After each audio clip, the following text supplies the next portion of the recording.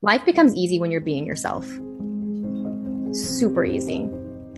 I think that life feels so hard because you're playing a character, right? You're being all of these things for these people in order to feel safe, feel okay. You're doing all these things that you don't even want to effing do, right? When you stop doing anything for anyone else but yourself, and that doesn't mean that you're going to be selfish, because trust me, by doing things for yourself, you will by proxy end up doing things for others, right? But when you just live life as you, the legitimate, authentic you, not the you that your parents wanted you to be, not the you that society thought would be a good girl, good boy, successful, whatever.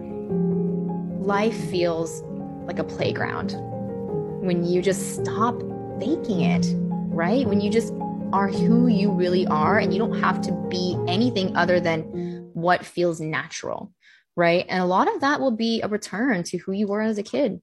That person, that's who you are. And when you allow yourself to feel safe in that version of you, life becomes really easy.